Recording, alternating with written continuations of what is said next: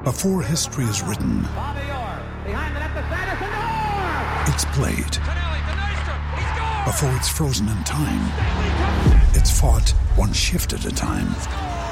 Before it's etched in silver, it's carved in ice.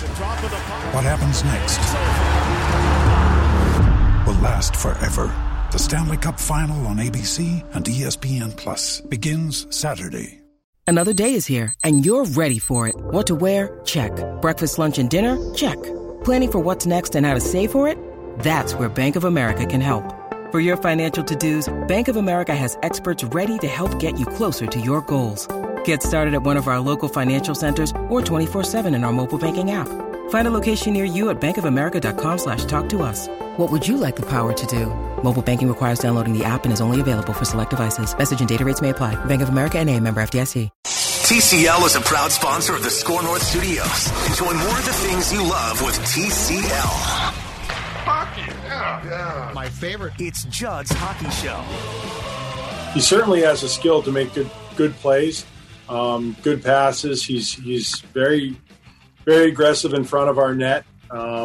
He's a willing and able shot blocker. He's an excellent penalty killer. And, those are things that we value. So, like I said, he's really comfortable in what he brings to the team every night, and he does that. He shows up every night. That is Wild GM Bill Guerin talking about the acquisition. Yes, he is, and he was talking about the acquisition of 31-year-old defenseman Ian Cole from the Colorado Avalanche as the Wild makes an early season trade. Greg Pateryn going to the Avs in that deal. Welcome into Judd's Hockey Show. It is Judd Zulgad, Declan Goff, and Declan.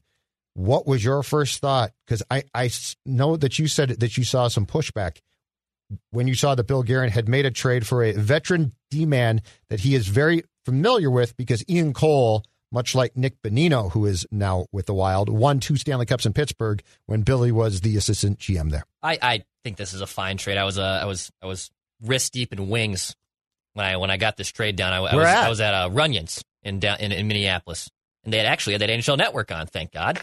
So I was at Runyon's. Really? And good for Runyon's. I won some of the best free advertising right here. Some of the best dang wings in the Twin Cities, right at Runyon's. Really good stuff. Anyway, Buffalo Bills fans, close circuit. Oh yeah, totally. And all Bills fans. And they had NHL Network on, and I was with someone, and then all of a sudden I did the classic stop paying attention, and I looked up, and she's like, "And what are you doing over there?" And I was like, "There's a trade." I'm not paying attention to you, is what I'm doing. There's a trade. Yeah, there's something that is now taken over. More important than any relationship. It's more important than my wings. Trade. It's more important than the drink in my hand. Hold on. Well, and just say it. It's more important than you right now, because the Wild just made a deal. That's right. And the Wild trade for Ian Cole, the bottom 6 guy. And look, this is like people, even Brother Liam texted me, Judd, in a little bit of a panic. Pateryn for Cole, he says, with a bunch of question marks. He says, don't like it. The PK was horrible with Pateryn out last season. Ian Cole is old and slow. I just don't get the move. All right, look. Ian Cole is a little bit more expensive than Greg Pateryn. I get that. Now, at the same time, Colorado was picking up $800,000 of that cap hit. So basically, I think Pateryn was making 2.1, and now Ian Cole's making about 3.4 against the Wild's cap. Yep. Ian Cole's been there and done that. He's a Bill Guerin guy. He's won a couple Stanley Cups. He actually was a big part of getting that Colorado Avalanche blue line back on track last season. He played 19 minutes a night. He's going to be someone who only is going to play, 13, 14 here, if that. Mm-hmm. This is a fine trade. You're swapping out bottom 6 defense. Like, don't freak out over swapping bottom 6 last pairing defense. The Wild are so deep on defense. So what's the concern? The cap? The cap hit, I guess. But why? Because if you need to make another trade, you're going to probably trade an existing player off your roster and create cap space to then compensate for the cap space that you're taking back. So, and as of right now, and this is a potential issue, don't get me wrong. Yeah. Right now, as it stands, according to our friends at Cap Friendly, the Wild only have $146,000 in cap space. What's Dumba make? Dumba makes $6 million. Okay. $6 million. I just solved your problem. So, and as we talked about on Mackie and Judd, Apple, Spotify, Score North, and YouTube, you can possibly use Ian Cole as 2 options. Number 1, if you start to bottom out, you can sell him off just like the other rentals on this team, like Marcus Johansson, Bonino, Bukestad, go down the list. Or if you want to trade Matt Dumba to, I don't know, maybe get the top line center you're looking for, you could then plug into Ian Cole because he can play top 4. I wouldn't trust him as a mainstay in the top four, but he could slide into that role, and it would be fine as a placeholder. The Wild are so deep on the blue line, it really wouldn't matter. So this is a fine trade. Don't freak out. Like I'm not praising it as it's a savvy move necessarily. And I don't think the majority of people are probably freaking out. No. I think the majority of people are probably saying, okay, fine. Yeah, and that's what it should be. Okay, fine. It's all right. It's all good. So going down the path that you just did, I like this trade because it does provide a potential flexibility with a defenseman that Bill Guerin trusts more, which is good. Like, you know, Cole is 32, I think, in February, so he's no kid. He's been around. I think he was drafted in the first round by the Blues in 2007. So he is a veteran player. But he will provide stability. He can probably play top four defense if absolutely necessary. He can certainly pair with Soucy on that last pair. Now Petterin was a right-handed shot, and Soucy is a left shot. Ian Cole is a left shot. But I believe Bill Guerin on the conference call or on the Zoom call talking about the trade yesterday brought up the fact that Soucy played, I think, on the third pair with Brad Hunt at times last year. And if I'm not mistaken, they're both left shots, and Soucy, I think, played the right side. So that was doable. So for the reasons that you mentioned, I like this trade. But here's where I love this trade. All right. Hit me. I continue to applaud the work that Bill Guerin has done to reshape this team on the ice and, just as importantly, off the ice. The veteran guys, I talked about the fact that Cole won a couple Stanley Cups in Pittsburgh after he was brought aboard in 2016-17 when Bill Guerin was the assistant GM to Jim Rutherford there. Nick Bonino was on those teams as well. My point being, so for all that we talked about the potential captains, right? Foligno, Spurgeon, blah, blah, blah. And it ended up being Spurgeon. The most important thing is that you have a solid room and that you have guys who know how to win. And most importantly, because this was, I think if we were to put together a checklist of off-the-ice things that drove us crazy. That drove us crazy about the Wild, not wild about the crazy. Near the top of my list off the ice decks would have been the fact that I don't know for a long time who in that room held players accountable. I don't, for as snarly as Koivu could be, I think he was comfortable. And I don't know that he truly consistently got in guys' faces, right? Parise and Suter, I don't know that. I don't think so. The young group who began to age, Coyle, Nino, Granlund, that group. Yep. I don't think they ever felt comfortable enough or were empowered or felt like that was their role. So my question was, when the team went into a slump, which they quite frequently did, it felt like in January or February, right? Swoon. Yes. The swoon, who went in there and said, boys, this is going to end right now. No one. On my watch. Nobody. So Guerin, who was a captain previously when he was a player and knows exactly what it takes to be an effective leader on a team, Bill Guerin understood that. And so he spent X amount of months after taking the Wild job, and I think he observed, and I think he watched, and I think he was probably fairly quiet about that, and he saw what we all saw, and that's now changed. And he has now brought in a group of guys on what amount to be, because of their expiration, favorable contracts, but most importantly, who can set, to use Patrick Royce's least favorite term in the world, a culture in that room that we all knew was necessary to be set probably 5 years ago. This was a good move for Bill Guerin because he knows that this room needs a little shakeup. And bringing in guys like Bonino, bringing in guys like Ian Cole are part of that process. This does not mean that guys like Niederreiter and Coyle and Zucker and Granlund weren't bad hockey players, because I think they were good hockey players and they're serviceable and they're on good careers here. Charlie's had a nice start in Boston, had a goal in the game in Carolina. But Bill Guerin knows what it takes to win, by the way. He's won a couple cups. He's been there, done that. He's a former NHL captain. He moved quickly from retiring right into the front office role with Pittsburgh, and he wants to put his stamp on this team. And as much as Chuck Fletcher was a guy who wasn't afraid to make a big trade, and Paul Fenton, who I think was a very good scout, but a horrible person and people pleaser, Bill Guerin is easily, I think, the most competent and respected GM the Wild have had. And I know the list isn't long there between Riseborough and Fletcher and whatnot, but I really think that he is. It might take a little while, too. It's not going to be an overnight fix necessarily, judging by how this roster is constructed right now with so many UFAs on the team. Mm-hmm. But when he knows there's a right player for this team, I think he's not afraid to pull the trigger, number one, to make a trade to make it happen, or B, spend the money that's necessary to get that player. And I'm excited to see what he does next, because I know eventually we're going to be kicking the tires possibly on another trade idea. So this is good for the Wild. I'm glad. Yeah, and in Chuck Fletcher's defense, I think Chuck meant well. And I think Chuck had, at one time, good ideas, but he couldn't, once that Parise, Suter group, and then into the young group didn't progress like we thought, I think it became difficult for him to understand that group was probably not going to be ever even close to a championship caliber team. So I think Chuck was good at what Chuck did, but it got stale, and Chuck didn't really change it. He made some big moves as far as deadline deals and gave up draft picks. But yeah, Bill Guerin, to his credit, and Fenton did start this.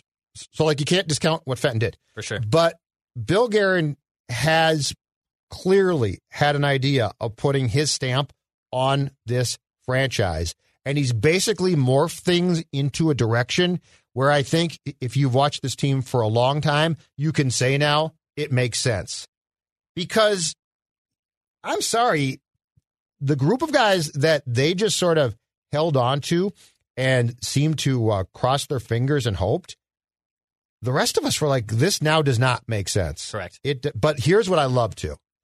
If you go to our one of our favorite hockey sites, Cap Friendly Decks. I love Cap Friendly. Okay. Great site. How much do you love to see this? I'm looking. 2021-22 Wild contracts. Yep. Marcus Johansson, after the 21 season, UFA. Bye-bye. Bonino, who probably can be brought back. Sure. UFA. Nick Bukestad, UFA. Ian Cole, UFA. Brad Hunt, same thing. The point being, and this circles back to the point that you brought up off the top when I asked you about this trade, you have options here. Guys can walk if the Wild goes into a swoon before the April 13th trade deadline. Guys can be dealt, but you have so much built-in flexibility now with top players potentially still here. So as of right now, the Wild have $22 million in cap space going into next season, which is a good chunk of change. However, I would remind fans that, yes, those UFAs are coming off the board, but two big RFAs are going to have to be signed. One is Kevin Fiala, who's going to command a good contract, and you will have to sign Kirill Kaprizov, who is, I believe, you can't give him an offer sheet, and it forgoes RFA status, so I don't think he's a true UFA, and he's not an RFA necessarily either. He's like in this weird area. It says here, 10.2. It says here in the explanation of Rule 10.2 C, this player has not accrued the necessary amount of professional seasons required for Group 2 RFA status. They are ineligible for an offer sheet. Please visit the CBA FAQ for more information. Yeah. So, but yes, those two guys you are going to want to tie up. No question about it. You are correct. Let's ballpark probably, I would say between both of them, probably about 10 to 11 million. And the cap's not going up. And the cap's not going up. It's going to stay the same. Yeah, I think that's correct. It's going to stay flat. Yes. So 10 of that, 12 of that million. I'll even say 12. Let's just go 12. 12 of that million is potentially going to go to those two players. So that takes away 20 minus 22. That leaves you with $10 million in cap space. And that is, again, a limited amount, but I'm excited to see where that can go. I think you still get creative with how you want to attack that. This should be good. Where would you spend it? Yeah. What position? I wonder what I would get. I have no idea. Goaltending, maybe? No. Maybe another defenseman? I have my guy, Cam Talbot, in the cage right now, and he's looking great. Center. Oh, so Wild starts off with a West Coast swing. Yep. They win they come back from 3-1 deficits against the LA Kings and win back-to-back games in OT. 4-3. They then get shut out because John Gibson of the Ducks played fantastic on Monday night. We're recording this on Wednesday morning, actually, and the Wild will complete its West Coast swing against the Ducks, second game of that 2-game series, and then they will play host to the Sharks in their home opener on Friday. Let me tell you this, Dex. First of all, I like these series. Yeah, they're fun. I think the league's on to something here. I think this purely by good. accident. Mm-hmm. But if you started to go out to the West Coast or play teams, what I love is I love the animosity that's built up between these teams. And if you have them play 2 or 3 times, it gets to be like a playoff hate. I love this. I think it's fun. I think if I'm the league scheduling wise, I take a long, hard look at doing this more, at having back-to-backs, at least. I like this fit. I liked this from the get-go. I think this is a good place to be because I don't like the Wild end up traveling a ton because they're in such a weird spot geographically. I kind of like this. I kind of like just staying on, just like baseball, just stay on the road for 10 days. Just stay on the road for the week. Come back home for a week. I think this is honestly, like you said, they stumbled into it for, unnecessary reason, or for unfortunate reasons, I should say. Right. But I think this is another thing that the NHL can adopt. We've talked about this with Guerin and other players before, that with the planned tournament and with this 56-game season, it's almost a trial run, a beta, if you will, for things that you can implement when the regular season does restart and things hopefully get back to normal the next couple of years. I really do enjoy this. I think it's fun. And also, late night starts, it's not that big of a deal. Were they? They're not that big of a deal. Well, but here's the key thing. we have not seen, I don't think so far, a 9:30 Central start. True. 8 p.m.'s great. That's fine. 8 p.m.'s fantastic. That's a sweet spot. Totally. Because you're done by 11-ish. Yeah, by 11. That's absolutely fine. I like it. I dig it. Yes. If you have a Central time zone team play on the West Coast and drop the puck by at least 9, that's fine. It's the 9:35 starts I detest. All right, power play deficiency so far. Oh, boy. Wild 0 for 16 on the power play. Didn't know that was possible. So here's the question for you. Yep. And I believe entering last night's games, plural, the Wild had the worst power play in the league. Vancouver was 0 for 15. Wild 0 for 16. Cause for concern or only a matter of time? This is coming from a guy nicknamed Panic. Is this cause for concern in your mind, Declan Goff? Yeah. Or is this simply a 3-game hashtag, small sample size, only a matter of time before this team breaks out and you're actually not concerned? Here's what's so confusing to me is I thought in the first game, the power play, even though they didn't score, and they haven't scored at all this season, but I thought in the first game it looked good. It looked good. They had fine looks in front of the net, and because they couldn't win a face-off to save their lives, 5-on-5 or on the power play, we had to blow up all the lines. And I didn't understand that at all. Now, the second unit, what I liked from the first unit on opening night, which I believe was Fiala, Kaprizov, Parise, Dumba, Spurgeon. Correct. I believe was the first unit. And honestly, I still like that unit. It puts all of your hot shots on one unit, and it makes that second one kind of blah. But I'd rather have this unit out there because Fiala and Kaprizov have to be playing together, at least in the power play. If we can have a discussion on should they be on the same line 5-on-5. We can have that discussion. But on the power play, on a man advantage with 2 dynamic forwards like that, you need them on the ice with a man advantage. So those 2 have to be together. Now, the conundrum is, who the heck is going to win the faceoff draw? Because right now, Zach Parise has been the one that they tried in training camp, but because it didn't work out so well, you had to throw Nick Bonino. And look, Nick Bonino, God bless him, I love the guy, but he has no business being on a number 1 power play unit. No. You can make a case. He has no business being on any power play unit. No. So I think you still stick with Parise, or until you find the true number 1 center, it's going to be pretty damn difficult to do that. But if I was Dean Evason, I would go back for the number 1 unit of Fiala, Kaprizov, Parise, Dumba, Spurgeon. Yeah, and so by Game 3 against the Ducks, the top power play for the Wild was Kaprizov, Bonino, Parise, Spurgeon, Fiala, and I believe Fiala was the pseudo left point guy. Okay. Yep. You're right about what they should do, and I've got some face-off evidence to bring to the table of why I think Parise should be given another shot to try and win face-offs. Game 1, he was a brutal 3 of 9. 3 and 9. So he won 3, he lost 9. But Game 2, when he still got a chance to take 6 of them, he won 5. He was 5-1 against the Kings in Game 2. Pretty damn good. Yep. And Game 3, he was a respectable enough 3-4. So in the past 2 games, he's 8-5. Great. Now, Bonino, what Dean loves about him is in the 3 games, game by game, he was 13-7 in Game 1. 11-10, so not as good in Game 2. But then against the Ducks in the game where you're talking about that he was on the top power play unit, he was 11-5, and so he is 35-22. But one is I want Parise or I want Kaprizov, Parise, Fiala up front.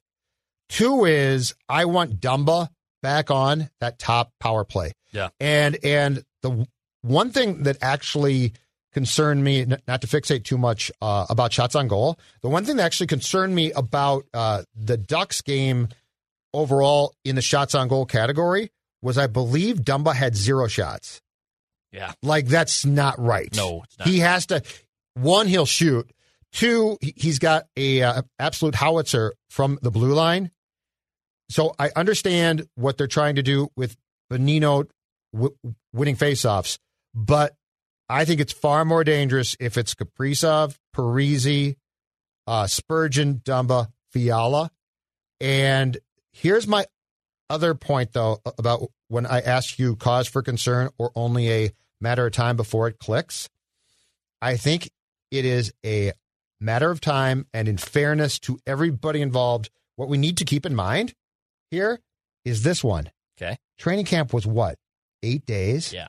Like, you didn't have any time. Right. So if this was an ordinary year, right now we'd be in the midst of training camp, and I believe we'd be about 5 games into preseason games to work on the power play. So I'm not concerned. Yeah. But I do think the panic of yanking Parise off the faceoffs from that top line on the power play was premature. I'd go back to that and give that a shot, because if Bonino, once he is out there and wins the faceoff, what do you do exactly here? Makes it difficult. What do you do here? Yeah, I don't know. I think with the way they've looked on both those power plays, or on the power plays through 3 games, I think mostly they've had good looks. And look, John Gibson's a damn good goaltender, even though Anaheim is dog bleep. And John Gibson is one of the better netminders. He's too good for him, as Wall said. Yeah, he wins games by accident. He will. So I think eventually the something will break here, and they'll rattle off some power play goals. I wouldn't.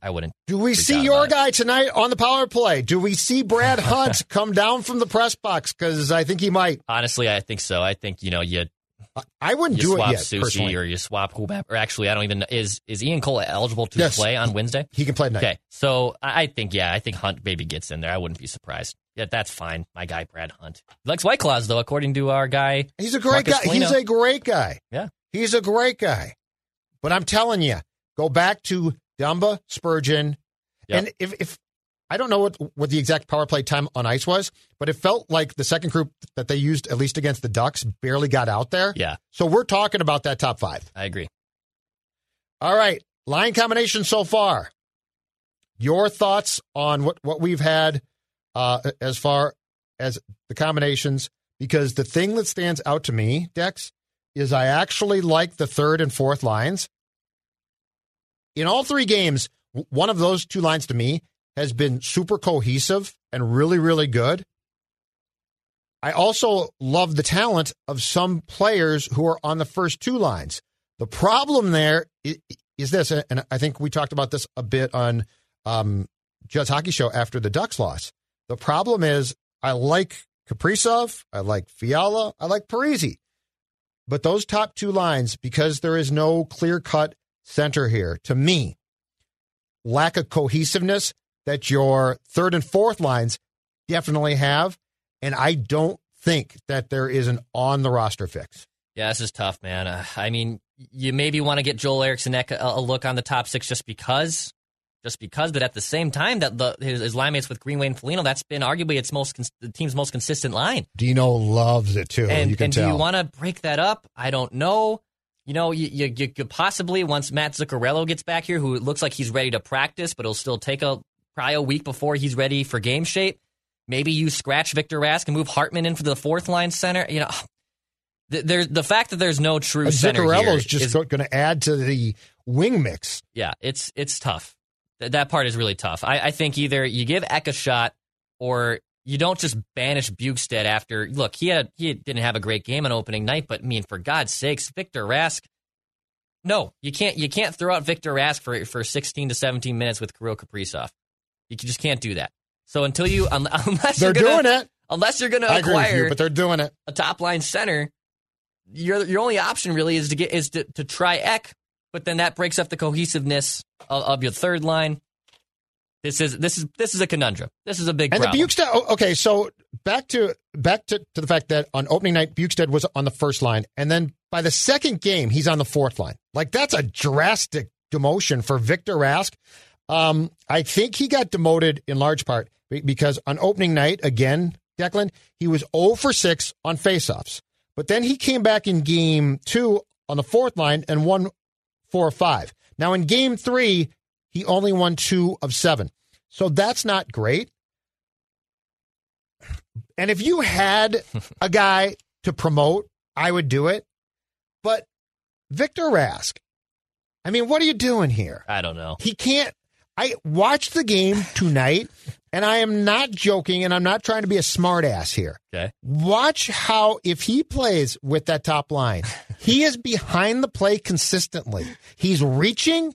He is behind the play. And I am also not saying that Nick Bjugstad's great. He's not. Ideally, I think he is probably a third or fourth line guy. Sure. But that being said, how do you convince yourself, unless you're on the precipice of trading him, which I don't think that they probably are, they couldn't be that fortunate. Probably not. How do you convince yourself that Victor Rask, because these are smart guys, right, is a top-line center? He comes like if I'm Kaprizov, I go into Evason and I'm like, Dean, I can barely speak the language, but I'm going to tell you something right now. 49 ain't my guy. No, not good. And Victor Rask is playing because there is an opening in the lineup, I guess, and we saw this from Guerin last season where they wanted to give him an opportunity so he could possibly trade him, but no one's trading for Victor Rask unless you're eating some of that money. And man, that is, it stinks. That is a black eye on Paul Fenton. That was a horrible trade. I don't know. I respect him for wanting to break up the room and saying we have to shake up the roster. But for someone, man, he gave him away, and we heard from behind the scenes that he was hell bent on everyone telling him you can't, you can trade Nino, that's fine. You can't acquire Victor Rask. Yes, sir. You absolutely cannot Analytics acquire department this. told him you can't do the trade. You can't do this trade. He told him to shut up. And that was a mistake by Paulie Fenton. But I don't know what you do. Is he mafia member? Paulie Fenton. Paulie Fenton, you can't make that trade. Let's get to Victor Rask here. You can't make that trade, Paulie Fenton. I think you have to go try to get the number one center because up until now, this is just what we're going to have to roll with. It's literally going to be Kaprizov and Fiala dragging them. So when he is prepared to return from all we know at this point, an upper body injury, 19-year-old first-round pick Marco Rossi. In your world, Declan, what is his role? Because that's the one that I think a lot of people are waiting on. I will tell you this right now. If you plug him into the first line upon return, I think it's too much. At 19, if he was Kaprizov's age, I'm doing it. At 19, I'm going to give him a shot for sure. I'd prefer it be on the second line way more than from day one. But the Wild might not have a choice here. I think you have to give him on the first line. I don't care. And you might be right. I don't care. I don't care but that you don't want to ruin. You're not going to ruin him. You don't want to ruin him. You're not going to ruin him. Like what would be he's going to be a little overwhelmed? I don't. Yes, by the game itself. Please. Yes, coming back from injury. Yes, I'm saying that. I don't know, man. This team's pretty smart about how they go about things. I don't know. That's a lot to ask. I think you have to try it up and. I mean, they might have to. Would you rather see Victor Rask centering this line or Marco Rossi with no experience? The top line, that is. Yeah, I mean, it answers itself. Unless I think it's going to be a problem. I'm not doing any long-term. I'm not going to create any long-term problems for Rossi if I think it. This depends on his mental state to me. Okay. That's what it depends on. But the problem is there is no one on this current roster who can even sniff playing that role. Like, there's not even a guy where you can just plug him in and be comfortable. No. Bukestad's not that guy. No. Rask, the only guy who you could justify it, but you would have to break up probably your most solid line is Ek. Yeah. Like, I would probably, if Marco Rossi comes back, and I'm going to play him, which I'm sure that they will, because they've got, 6 games, right? 6 games to play him before they have to make a decision on potentially him going back to Austria or if the juniors in Canada start.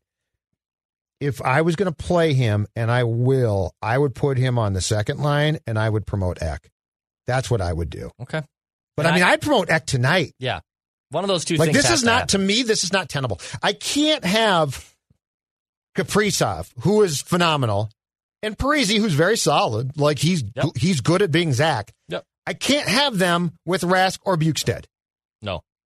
So I guess I call Greenway, Foligno, and Ek together, and I say, you guys did a great job. And if in the future I'm in a position to reunite you, I'm going to do it.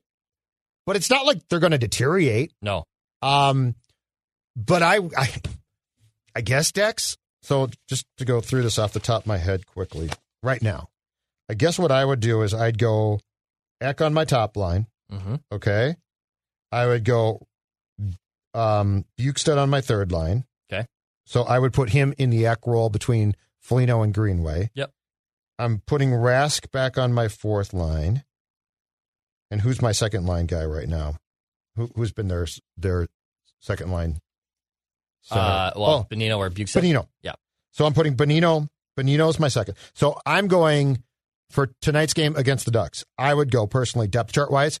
Ek first line, Bonino second line, Bukestad third line, Rask fourth line. Yeah, I think that's fine. I think you have to do that. And then if Rossi can play, I probably bump Bonino down, Rossi to second line, and then if he fits in and he's good, he goes to first line. Did you say Bonino on the second line? Second line. I would actually put him. I would put Bonino on third because I think his skill set is more similar to X, and Bukestad would be, I think, better served to be in the top 6. Okay, that's fine. That's fine. But Ek has to get a chance at some point. I agree, and I think that's probably going to come here very soon. All right, loaded question for you. All right. Can't believe I'm about to ask this. I know. Does the lack of depth and just overall competence, at least top 6 at center, make you miss Eric Staal or Mikko Koivu? Staal, yes. I do miss Eric Staal. And this Johansson for Staal trade, it might end up being one of Guerin's also worst trades. Johansson looks... It's 3 games. It's 3 games. So we're overreaction. Small sample size. You're a young man. You got to point to sample size. And a lot of people said, why are the Wild going to trade their ifdo de facto best center for a guy who can't really play center, even though he has a history of it? This could end up biting them in the butt. And through 4 games for Buffalo, Eric Staal just has a 1 assist, no goals. But I would feel a lot better about the Wild's top line if Eric Staal was centering it. I will say that. I'd feel a lot better about it. I'm not saying it would be a godsend decision and everything is going up wild, but I do think Eric Staal would right now be the best center on the Wild, like he was for the last basically 3 years. I hate this question, and I asked it. I know you did. This is you, man. So Koivu has been out with the Jackets with COVID, correct? Correct. He's on the COVID list. He was... I don't miss my coach. By the end of last season, he was a fourth-line guy. Right. And so he could not play first line. Or I guess he could, but it would not be good. All right. Eric Staal. Let's go there. Okay. Because Eric Staal, from a on-ice personnel standpoint, would be this team's best center choice for that top line right now. Okay? Okay. So I get that. Yep. That being said, the question then to me becomes, is having him out of the room worth the trade-off of not having the attributes that he might bring as a veteran who had definitely slowed down? So I'm not saying that he was not the Eric Staal that he was a couple of years back when he scored, 40 goals or something. He was not that player. But he would, I still think, be the best choice to play center on that top line. But that being said, with Guerin having a clear vision of who he wanted to move on from, Eric Staal was on that list for sure. Mm-hmm. So I would not take him back right now because I think that this team, as far as its roster construction goes and as far as where it is philosophically, I still think it's in transition. Yeah. And the transition is necessary. And so if I thought that this team was like pretty damn good, it's a nice team with nice components. I don't think it's pretty damn good yet. Of course. If it was pretty damn good, I would say you really missed Staal. But because of the fact that Guerin did such a good job and has done a good job of cleaning out the players around, for the most part, Parise and Suter, I like the move a lot. And so from the standpoint of would he be your best center on the top line right now, the answer is yes. Am I glad he's not here? My answer is yes. So it's sort of a in-depth discussion of the trade-off that you make by not having him both physically on the ice, but also in that locker room. And I wanted him moved out of that room. I understand those reasons. That makes sense. I will say right now, if take the locker room aspect aside, Eric Staal is right now a more valuable asset to the Wild than Marcus Johansson would be. This is true. So we'll not argue that for 1 second. That part is true. Not argue that for 1 second. But again, this might be probably Guerin's worst trade. Like the Zucker trade I liked, even though Galchenyuk wasn't anything. You got a first-round pick and you got Addison out of it. I think that's a good trade. This pattern for Cole trade, I think is a fine trade. It just washes out. Like it's not a. It's and I like Cole more. Yeah, I do like Cole more. And I think this is going to be. I would like Eric Staal back, but I think in general, him getting out of that room, like you said, is probably a good thing. And I do think at some point in time here, Johansson's going to get a shot. Yep. He's going to be in the middle. He might get it before Ek does. I don't think he's going to be great there, but I think he's going to get that shot. But yeah, I mean, the Eric Staal trade to me was way more about clearing Eric Staal out. The Nino trade for Rask is awful because he was still at an age where I think that there was an upside that teams could have seen and potentially given the Wild more back. Mm-hmm. Staal is not going to get you much. So it might be Guerin's worst trade, but to me, it's not as offensive as the Rask trade because I think the entire goal was to clear Staal off this team. I agree. And they basically took a flyer, right? Yep.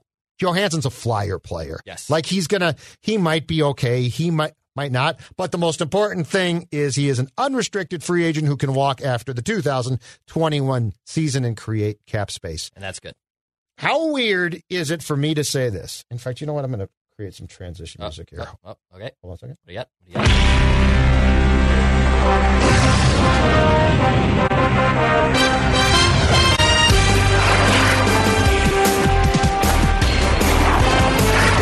Next talking point. How weird is it for me to say that the Wild going to 3-on-3 OT is now a welcome sight if you are a fan of this team?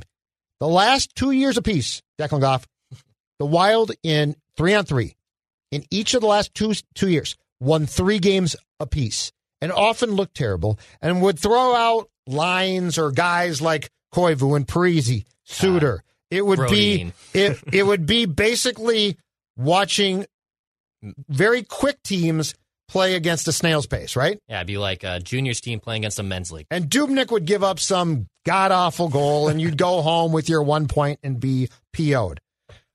Those 2 games against the Kings were fantastic. Yes. You can now trot out Kaprizov, Fiala, Spurgeon, and now the guys that come after are okay.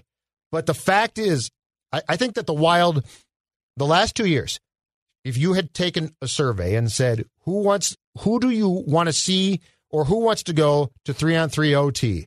The Wild would be near the bottom of the league, and you would say, I do not want to see them. It's bad for them. It's bad for the fan experience. The Wild now, to me, probably moves into the top third of this league as far as give me 97-22, and I will watch this all night long. This is great. Finally, the Wild are enjoyable in overtime. How weird is that? I mean, for God's sakes, I'm looking forward to now overtime games because Fiala and Kaprizov are going to go up and down the ice. It'd be even more fun if you get Stalock involved because he's a force skater on the ice too. But I do think Fiala and Kaprizov give this team such a different dynamic that at this point, I mean, you put them out there the whole time. Like if it has to go to 5, if you do that, but I don't care. It was so much fun watching Kaprizov setting up plays in those first 2 overtime games, and he was worth the hype. And him and Fiala deserve to be out there. This is exactly what you want. You don't want guys like Stahl. You don't want guys like Koivu or Brodin or Suter being out there for a significant period of overtime. These are the guys you want. And now all of a sudden, the Wild can actually get 2 points in overtime instead of walking away with just 1. Game 2, Zach did not take the ice. Love that. And that was the game where Kaprizov set up Johansson, who beat Quick with that sort of knuckle shot to win the game. Yeah. And I believe that went almost the entire 5-minute period, and Zach didn't get on the ice. Think about that for a second. That is pretty nuts. That's not the old wild guard. I'll tell you that much.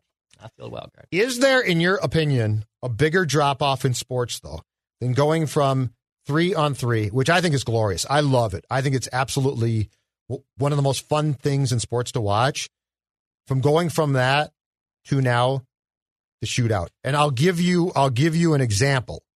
So on Sunday, on the NBC national game, it was the Penguins and Caps, okay?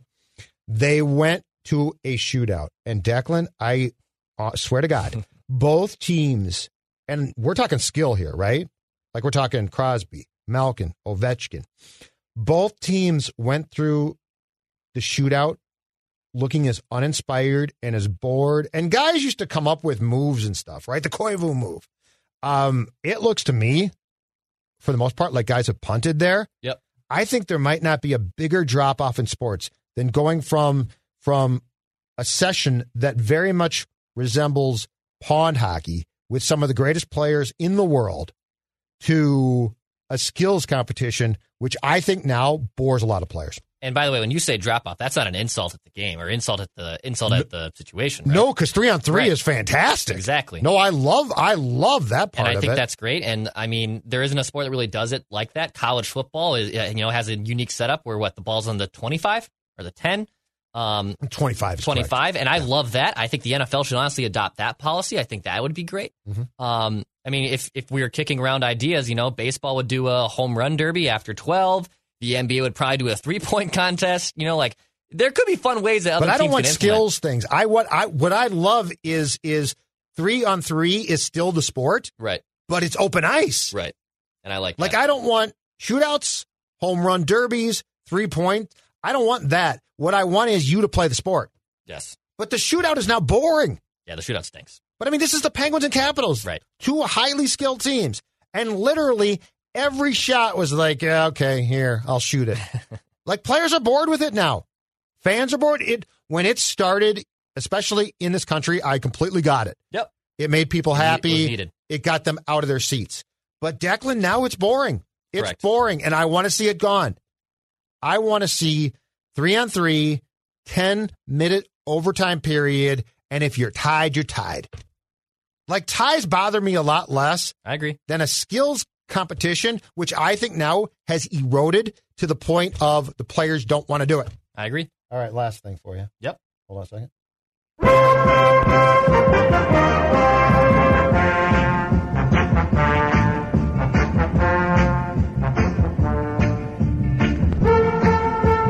Little Hartford Whalers Brass Bonanza takes us into the final exercise of today's Judd's Hockey Show. I want to start, and I think we should do this once a month. I want to start by going through right now, because it's going to change, what we think should be the Wild protected list for the Seattle Kraken expansion draft, which I think will fall in late July of 2021. This is going to be fun. I like this start. Idea. Okay. You start, and it's going to be the expansion list your pick of if you choose to go 7-3-1 or 8-1. But what do you think the Wild expansion list will be? Okay, so here is what I would do. I'm gonna give you both. In fact, we should play some of this. Yeah, I'm gonna do both. Hockey music. 8 skaters, and I'm gonna do the 7 forwards, 3 defensemen. Okay. So I'm gonna give you both those lists here, and I'll start going once you got some music there. Yep. You want me to go? There you go. All right. Just pot that down a little bit. We can do a little brass bonanza. So. Okay. Obviously, for the 8 skaters, you're going to have to protect all your players with no movement clauses, which means 5 of the spots are already taken. That's Zach Parise, that's Matt Zuccarello, that's Ryan Suter, that's Jared Spurgeon, and that's Jonas Brodin, which means only 3 spots are left on those 8 skater list. Okay, so go through your. So it's Parise, Zuccarello, Suter, Spurgeon, and Brodin. Yep. So that's 5 of the 8 already taken up. Yep. The 3 players I would protect would be Kevin Fiala, Marcus Foligno, and Matt Dumba. Ooh, okay. We disagree on one. Kirill Kaprizov is exempt from this. He is not. You don't have to protect him. He's exempt from this list. So Correct. That's why he's off this list for people if are you confused. So again, my 8 skater expansion protection list would be Parise, Zuccarello, Fiala, Foligno, Dumba, Suter, Spurgeon, Brodin. Okay. What do you want me to just do the 7-3-1 then? Yeah. All right. Yep. Let's go through them and then tear it apart. So then the 7 forward, 3 defenseman route, which is the traditional route that most teams do. Yes, because And again, those 5. I'll go with my forwards here. So Parise has to be protected. Zuccarello has to be protected. Then I would go Kevin Fiala, Foligno, Ek, Greenway, and then player to be named later. Your new center. Player to be named later. Your new center. Borrow a baseball term. Because you have now traded Matt Dumba. Yes.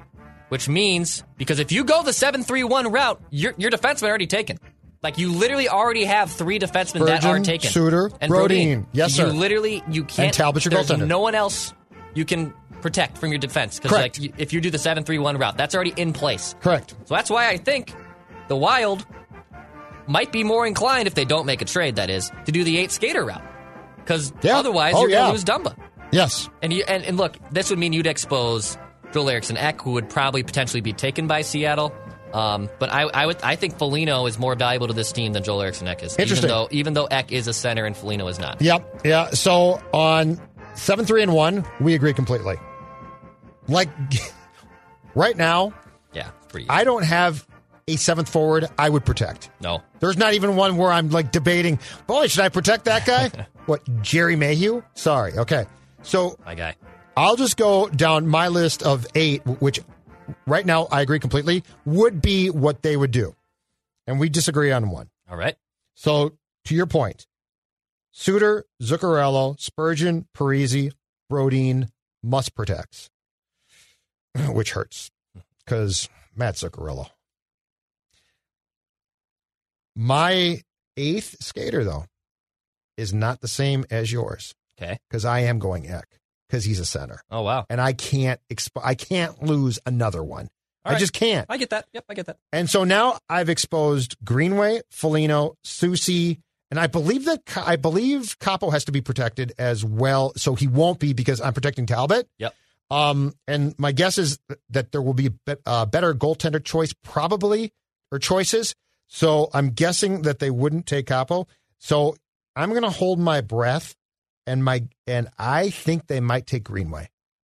Foligno's a veteran, and I like him, but he's sort of a guy who would probably fit in more on a contending type of team. Yes. Like, I think he'd be great in the room, but you're young, and I know that the Golden Knights didn't, but you really should not be good. Like, you should not be. Right. The Kraken should not be great. Now, they've got the same expansion rules as the Golden Knights, so there's actually going to be pressure to compete and be good. But in my world, expansion teams stink and get high draft picks. So that being said, I think that unless he's just awful in 2021, I think the best wild card if you're the Kraken is Greenway. Yeah. Because he's young. If he matures, he's Tuck, right? Yeah. Like he's not right now, but he would be Tuck. I see no. I don't disagree with you. But my point is that I would hold my breath and say that they're not going to take Foligno because he doesn't really fit the profile of what an expansion team should want. Greenway absolutely does. And so if they pass on Foligno and I lost Greenway, I'm not super happy about that, but I'm also not devastated. And I'm certainly not doing what a bunch of teams, including Chuck Fletcher and the Wild, did back in the day with Vegas Golden Knights, which was to say, oh, we'll trade you somebody so you don't take our guy. No, that's done. No.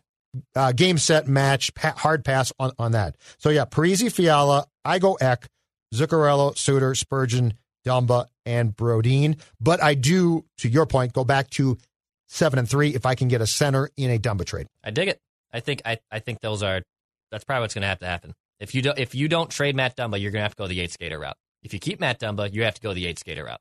What's your best guess right now? Like, which one happens more? Yeah. Like right now, if you had to guess, is Dumba there by the time we get to the expansion draft? I don't think and so. by there, I mean on the Wild. I don't think he's on the Wild. No, I think he's going to get dangled, and I think he's going to get traded. In season or draft time before the expansion draft? I want it to be in season. I think it'll probably happen draft time. I want it to be in season. I guess the one thing I'm curious about when it comes to that is how much does Bill Guerin look at this division and see the possibility? Yep. Because I think if you want to truly compete in 2021, if you want to truly compete, you have to go get a center. Yeah. And it doesn't even have to be a great one, but it's got to be a guy who can at least slot in to the top line. The funniest thing is it's probably going to be a guy like Stahl. Right. For the short term. So I think that's probably necessary. But here's the wild card to this entire discussion too.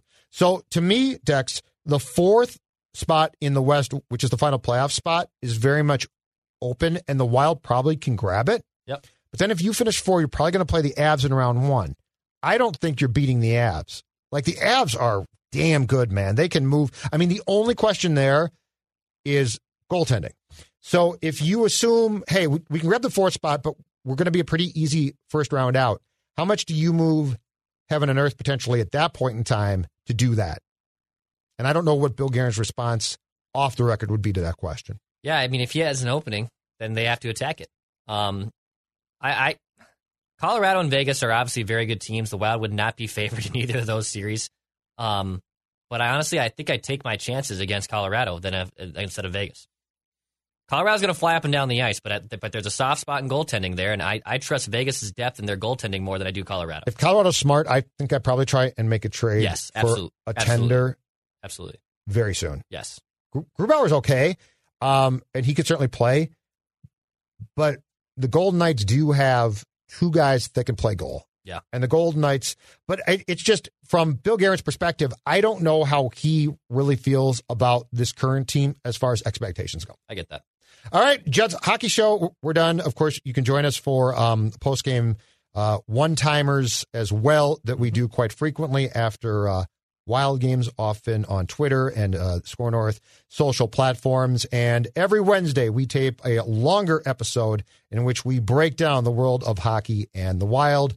He's Declan. I'm Judd. Fast Shoot Score.